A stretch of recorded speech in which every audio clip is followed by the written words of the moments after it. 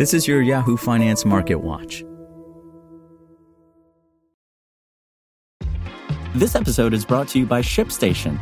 You know, some things take a lot of work, like sending little robots to far-off distant planets. And just as that's challenging, so too is running a successful e-commerce business, especially when there's so much to do.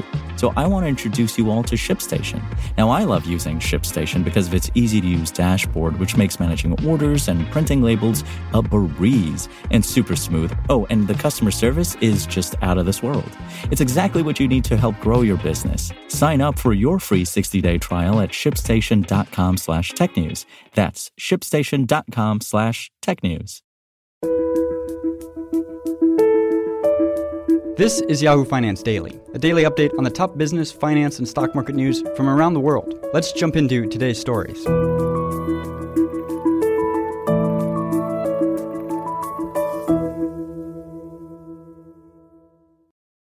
U.S. stocks were little changed Thursday following uneventful trading as investors looked ahead to July's jobs report on Friday and barreled through more earnings.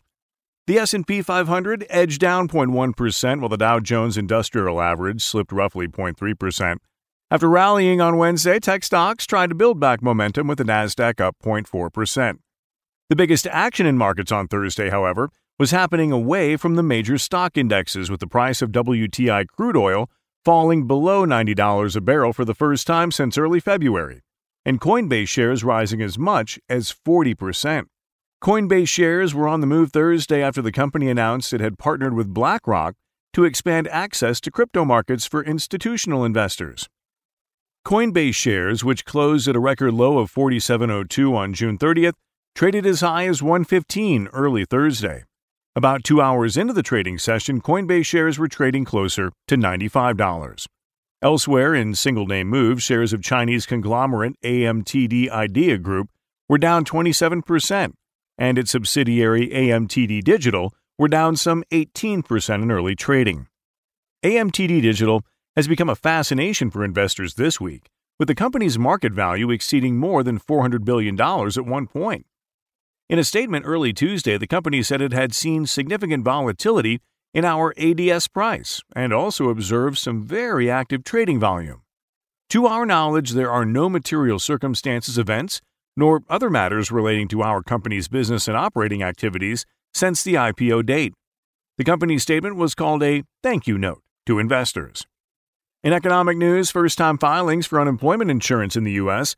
climbed to 260,000 for the week ended July 30th, increasing by 6,000 from the prior week's reading, the Department of Labor said Thursday. The figure was on par with economist estimates from Bloomberg. Investors look ahead to the main monthly jobs report for July on Friday. Economists expect the broader employment report to show 250,000 new jobs were created last month, a noted decrease from the 372,000 jobs added in June.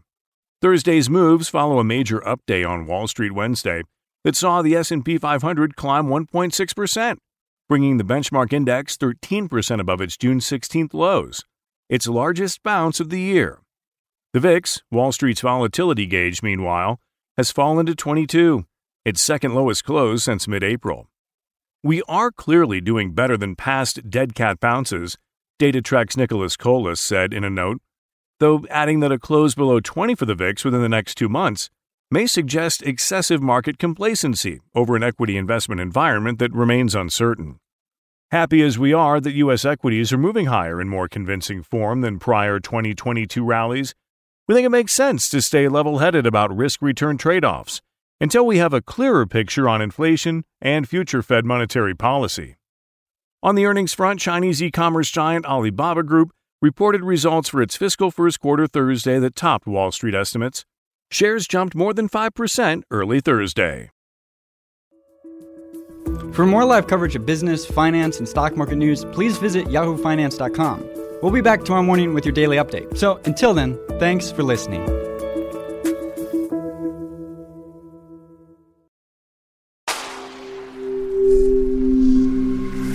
Spoken Layer. Want to learn how you can make smarter decisions with your money? Well, I've got the podcast for you. I'm Sean Piles, and I host NerdWallet's Smart Money Podcast. Our show features our team of nerds, personal finance experts in credit cards, banking, investing, and more. And they'll help you make the most of your money while cutting through the clutter and misinformation in today's world of personal finance. You'll get clarity on strategies to help you build your wealth, invest wisely, shop for financial products, and plan for major life events.